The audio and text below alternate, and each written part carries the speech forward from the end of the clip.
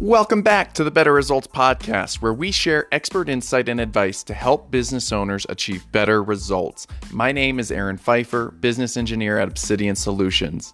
If you're looking to grow your company strategically while reducing its operational costs, stay tuned in and check out our show notes for more information on this episode. Looking for more great content? Check us out at the Better Results blog, join our newsletter, or start a conversation with us on social media. Now, let's jump into today's episode. Hey everyone, thank you for tuning in again for another episode of the Better Results Podcast. Today we're going to talk about 12 of the strategic meetings that you should be doing for your business as we kick off 2019. One of the challenges that most small businesses and most businesses in general face is not taking the time to get the strategic planning done on a regular, reoccurring basis.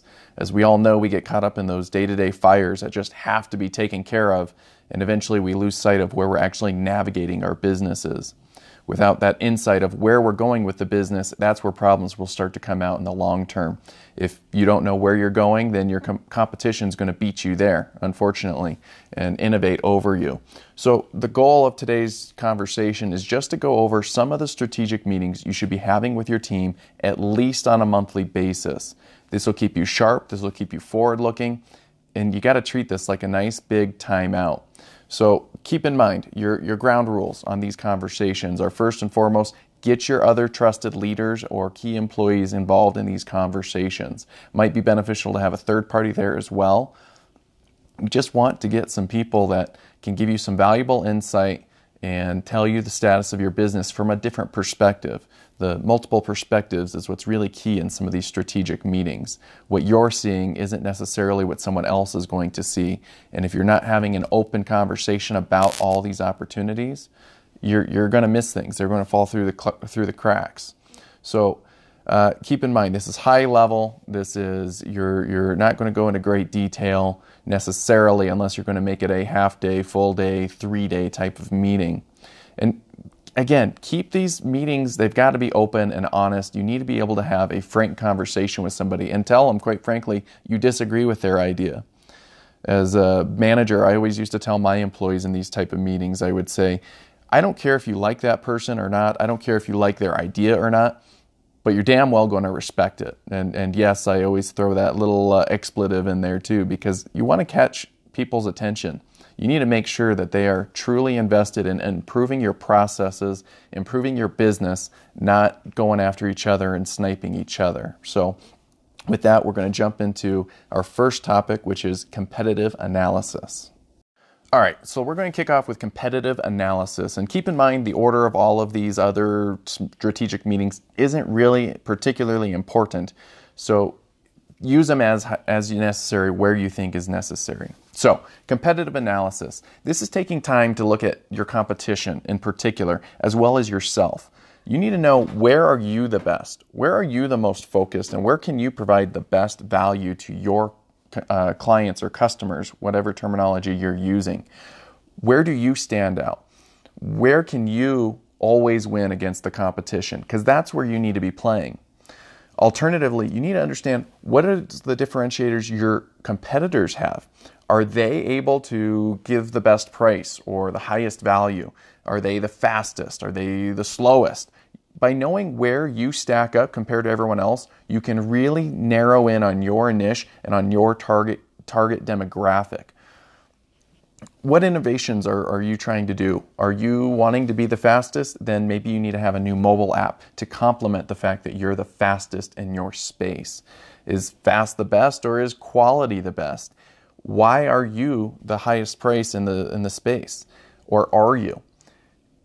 This seems really silly and intuitive maybe, but the problem is that after you've been in your business for 3, 4, 5 years, you may start to lose track of really following your competitors. When you first kicked off your business, you most likely had to do some research to understand who else was in the space.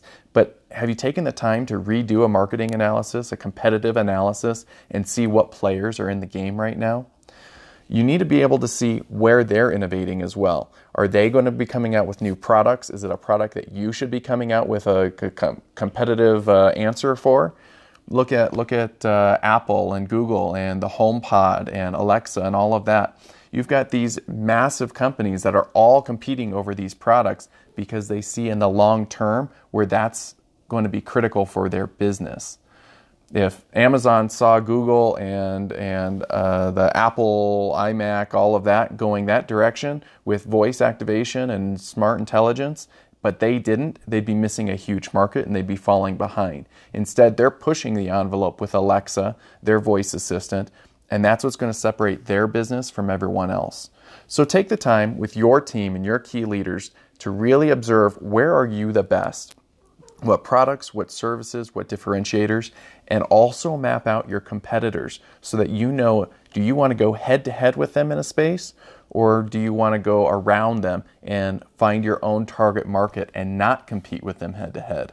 Knowing if you're taking on David or if you're taking on Goliath is going to have a huge impact on where you focus your team and your people. One thing with the competitive analysis is recognizing where your opponents, your competition, are better than you, not only in their products, but potentially on their pricing. And that's why the next meeting we're going to talk about is cost analysis. When times are good, which they have been for many years in most industries, it's hard to imagine that your business isn't going to continue to grow.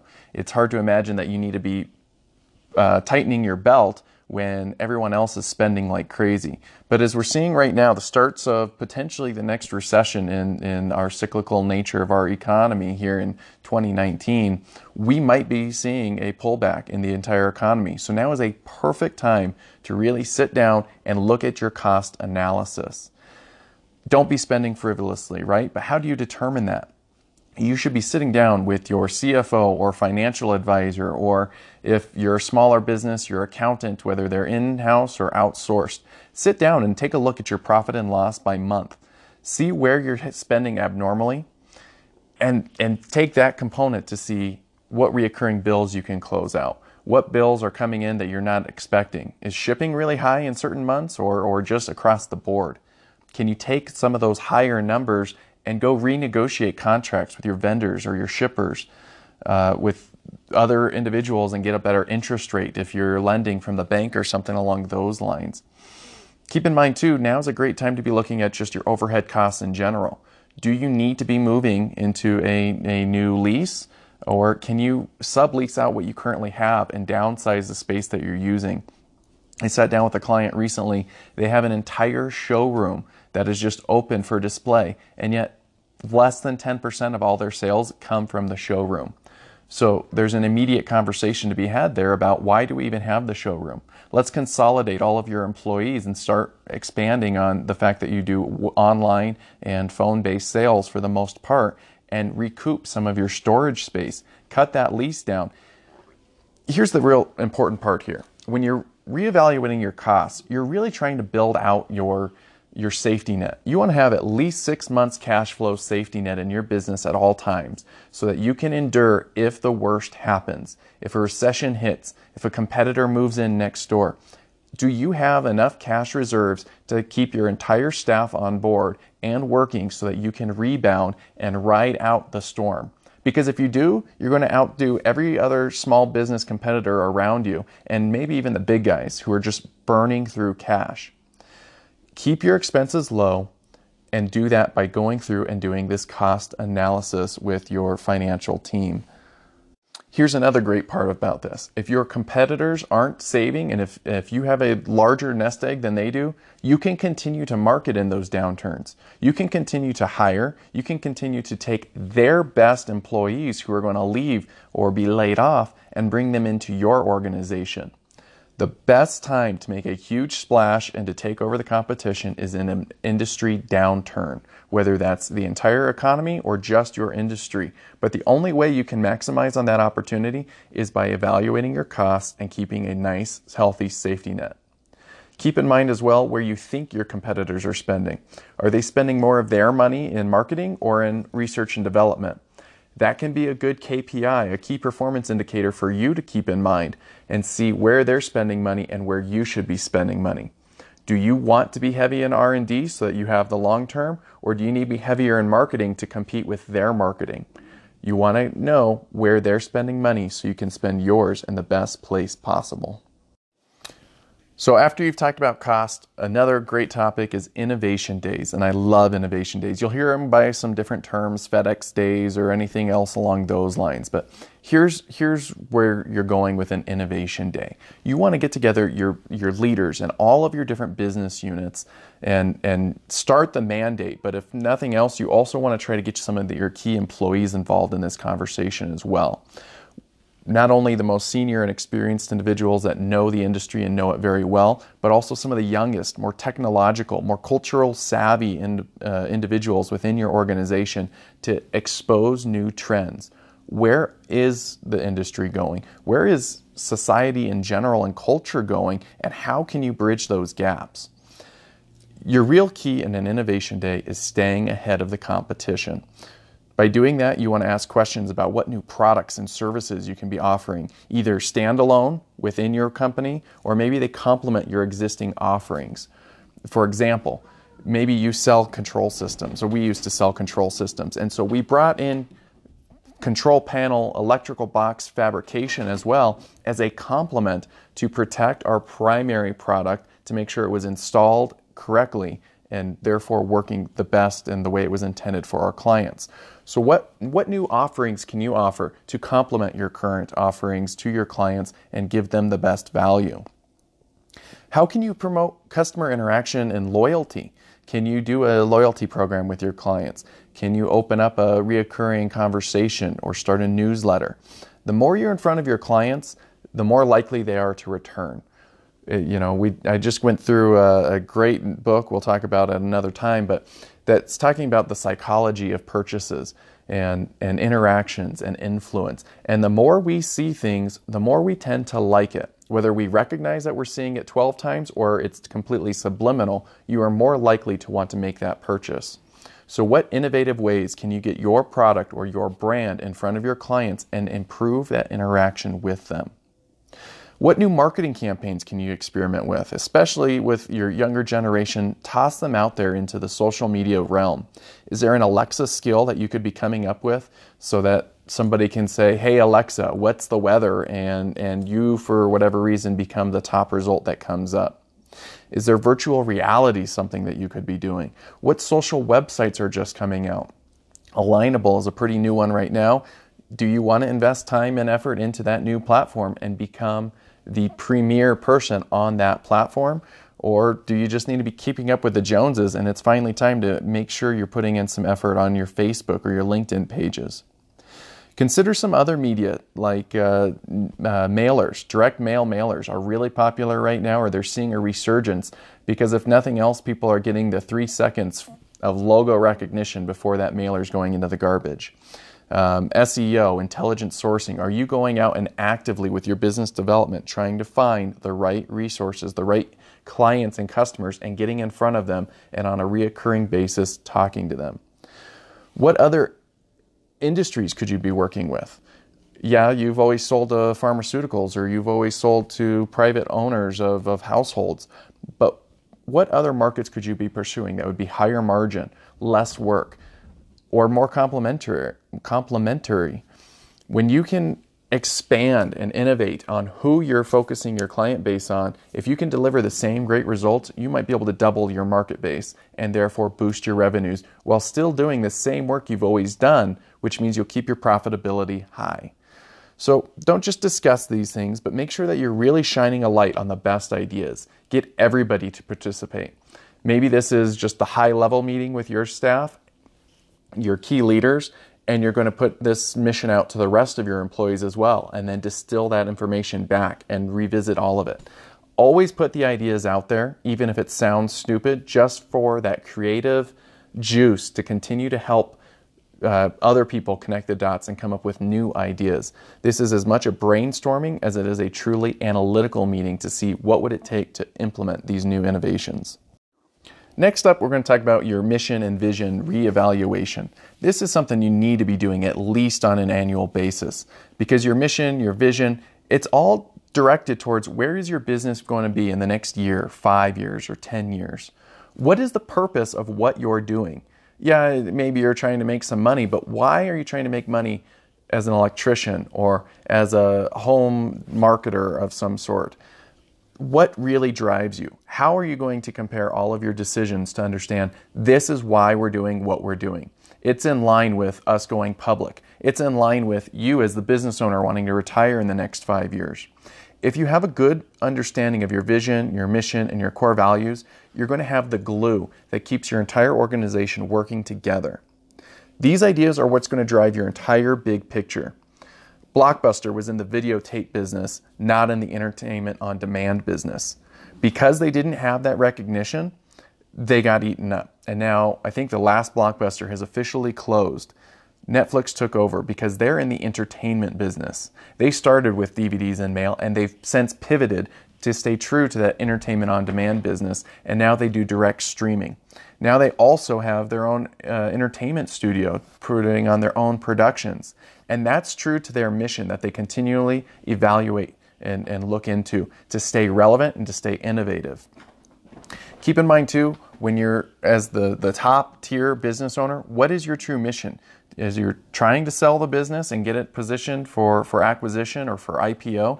Or are you trying to hand it off to one of your children? When you have an idea of where the business is really going and you take the time out to really analyze that, it's going to help you make all the other decisions that you need for your business to be successful. What assets should we be buying? How should we be filing our taxes in such an advantaged way as to achieve your mission and your goals? Take this time out, bring in your key leaders, and especially when evaluating your mission and vision, it's always great to have a third party come in. Maybe it's a competitor that you're friendly with, or maybe it's somebody in a different vertical, or just a mentor. But those third parties, they can shoot holes in your ideas and your concepts and make you challenge your own belief about where you're going and where you're taking your business. So whether your business is small, say 2 employees, or 200 employees, it's very important to make sure that you're doing company-wide employee evaluations. This is important because what you're doing is you're bringing together your other key leaders of different business units or your other advisors that you really trust, and you're getting their feedback on the employees that you're managing and vice versa. You want to make sure that the way you see your employee is the same way everyone else is seeing them, that they're not being two-faced or backhanded, that they're not slacking on the job when nobody's looking except for your CFO. That's how you're going to make sure you have the right people in the right positions on board with your company. Additionally, you might find out that somebody else had a great conversation with an employee and that their true motivations with their career are something completely different than what you expected. Getting these other data points from third parties within your organization is going to be critical for keeping those people in the right spots, keeping them interested, and reducing turnover. People don't really count on how bad turnover is for their business. Not only are you potentially hiring a recruiter, but just the onboarding time to train and educate and get somebody to where they're really effective in their job for most companies takes at least 6 months. Now, 6 months for an onboard employee just to get them efficient is one thing, but then keep in mind the lost time from your other employees that have to do the training, and so they're not as productive as possible. This is why culture and employee evaluations are so big in your business, and bringing in your other leaders to give you that secondary input, that third-party feedback, will make sure that you've got the right people. Now, additionally, you also want to be talking about who's going to be looking to leave the organization in the next 6 months, 12 months, 2 years. When you know who's probably not truly invested, that's going to help you reinvest in the right employees or to put people in the right positions, and then also create your succession plans. If you know that a business unit leader is going to be retiring in the next 2 to 3 years, that's great news. You can now start to groom their replacement and groom them internally within the organization. And if there is nobody within the organization that can take up those shoes, then go out and start hiring today for who can, and take the time, the 2 years, whatever it might be, to groom them to truly understand the business and have the capabilities to continue to propel your organization.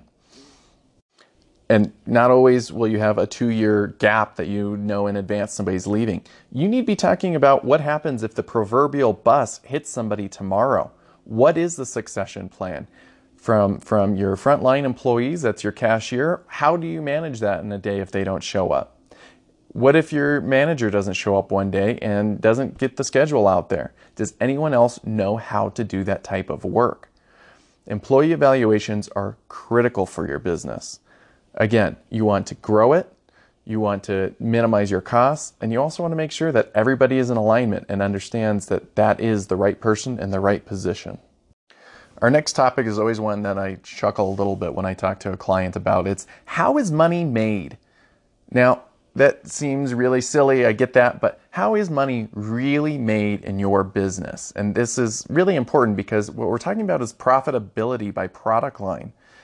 Okay, let's talk about a car dealership. Most times, they don't actually make a lot of money off of the sold car. They make more money off of the services, which is why you see the dealerships always pushing their service plans. They want you coming back in there for that high margin oil change that they're going to charge you $75 for when really it costs them half or less of that. Where is money made is going to help you elaborate on where you should be marketing. What product line should you be investing more in, and what product line should you be maybe looking to kill off? Now, you might kill off a product line because it's not making great profits. But again, just like the service complement, selling cars is a complement to the services work. So what products can you be positioning to get more high profitability work? Back in my engineering days, we actually would fabricate the control panels because that was high margin work, and we might be taking a huge discount on actually selling the proprietary control equipment. Most people didn't realize that, but that's where most of our money was actually made, was by throwing an extra $1,000 on top of an electrical panel fabrication because we had to take off $2,000 on the actual product sale itself. Recognizing where you're making money is also going to tell you where you want to be investing your time. Would you rather be selling 100 products that make $5 or 10 products that make $50? Now, the net neutral there is $500, and this is just an example, but would I rather spend a lot of time selling 100 products or less time selling 10 products? Or vice versa, maybe I'm selling one product for $500 versus 100 products at $5.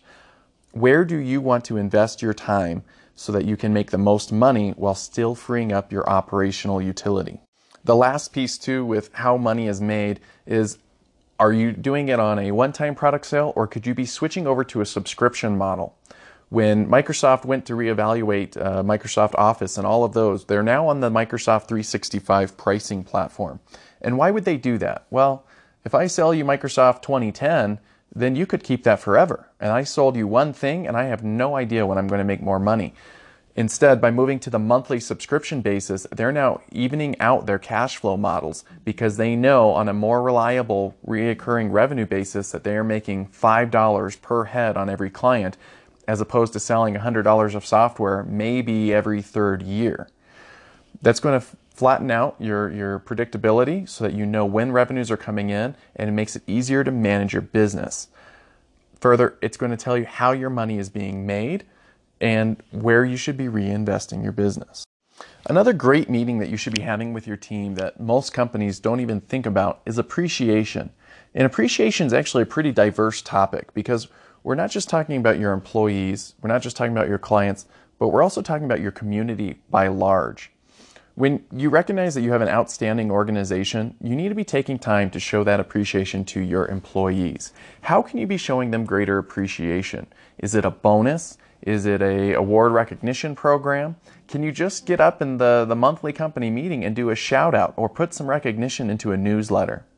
People love to be appreciated in general, and by taking extra time to do that, you're going to have a higher productive employee base because now they know that what they're actually doing is being seen and appreciated by the company. Especially with your younger generations, your millennials, your Generation Z, they want to be appreciated more than they care about the money, which is kind of an interesting conversation and one for another day, but appreciation is key. Now, let's also extend that not only to your employees, but let's talk about your clients. When's the last time you said thank you for being my customer or for being my client? When's the last time you sent an unsolicited Christmas card as a thank you or a reminder for their birthday? This is why you see a lot of restaurants, everybody does a free something for a birthday now. They're showing appreciation to their clients by giving something back. They found a reliable excuse to, at least on an annual basis, give something back to their client. But what else could you be doing in your particular industry? If you're in manufacturing, maybe you can do a price discount on such a large order. Or at the end of the day, if they're spending $100,000 with you, it's probably not out of line to say, send them a $500 gift card or a fruit basket or something every now and again, just to let them know that you appreciate doing business with them. Last and not least, your community in large. What programs could you be doing to give back to the community where your business is actually housed? Could you be doing some volunteer work? Could you be doing an open house? What can you do to give back to the community around you? Build that really good, strong, appreciative atmosphere and let your community know that you appreciate being where you are and make them appreciate the fact that you're there. Down the road, you may run into some rough times, and wouldn't it be great if the community around you stood up behind you and sponsored your charitable givings? Build that good karma, and don't forget how important it is to just appreciate your employees, your clients, as well as the community. As a bonus, I'll also throw in, don't forget your vendors. That may seem kind of silly too, but I can't tell you how many times I got into a bind where we didn't order the right materials and now we're behind on schedule and I have to have that last item they have in stock tomorrow. And making my vendors jump through outrageous hoops was a lot easier when I knew I had some good faith in my piggy bank that I could pull on. When I let them be late on this thing or that thing, or we were very fair on pricing, it was much easier down the road for them to want to help me out of my bind, and not just because they wanted to make the sale, but because they genuinely appreciated our interaction and our professional relationship. Anytime you can build up that good karma, that piggy bank with anyone you can, do, because you never know when you're going to have to be making a withdrawal from that account. Now we're getting toward the end here. I'm actually going to cheat a little bit because for the next 4 meetings, it's actually on the same one topic, and that's your quarterly state of the business. These quarterly meetings are critical. This is how you're going to make sure that you're on track. Are you hitting your goals? Are you going to need to pivot? Did the economy suddenly have an upset that you need to be addressing? Are you seeing a change in customer trends that you can nip in the butt this month as opposed to just letting it happen and having an awful year? Ask the hard questions in these quarterly meetings. What if business drops 30% next quarter? How are you going to manage that? Can you tighten your belt? Can you bring in different headcount? Can you bring in different product lines? What about the corollary to that? What if your business explodes 30% in the next quarter? Can you actually deliver the same high quality product? Because too much business can be just as bad as not enough if you start to lapse on your quality and lose that appreciation your customers have for the product that you deliver. You need to open up the floor to your entire team and find out what heartburn are they feeling in the business, because they may not just come out and tell you, or they may not think of it until they hear somebody else mention something similar. That'll spark additional conversation and additional debate. These quarterly meetings are a great time to go over all the other meetings we've talked about as well too. Get a pulse check. Make sure that the mission is still in line. Make sure that your cost is in line. These quarterly meetings also open up an opportunity to maybe talk to your CFO if you don't on a regular basis. Make sure that your budgets are done correctly, projects are on track, that there's no issues with delivery or margin. Getting in and getting into the details and the weeds at this high level on a regular basis is what keeps your business successful and growing strategically. So with that, I will leave you with those 12 meetings that you should be having throughout 2019 and in general. But worst case, you just need to be meeting with your leadership team on a regular basis, or your trusted advisors or your mentors. The fact is we get so caught into the day-to-day minutia that we start chasing the mice instead of hunting the antelope. And when you don't have a direction and when your team isn't communicating on a regular basis, you're prone to have additional mistakes. These meetings need to be a total timeout. You need to step away from the day-to-day. I really recommend closing off the conference room or even doing a retreat somewhere else. Meet at a restaurant or a hotel conference room or something along those lines. Maybe even go over to the CEO's house and just have it in the living room if that's the best you can do as a small business. Take time to look forward in your business, because when you look forward in your business, that's where you can achieve better results. So with that, Thank you guys for tuning in for this edition, a solo edition of the Better Results podcast. This content, again, was covered in our blog post, 12 Strategic Meetings for Businesses. If you are a more literate person, you can go check that out. It is on Medium, it's on LinkedIn, it's on our personal blog, the Better Results blog as well. And feel free to share this with your friends. If you have any questions about these topics, please reach out and let's start off a conversation.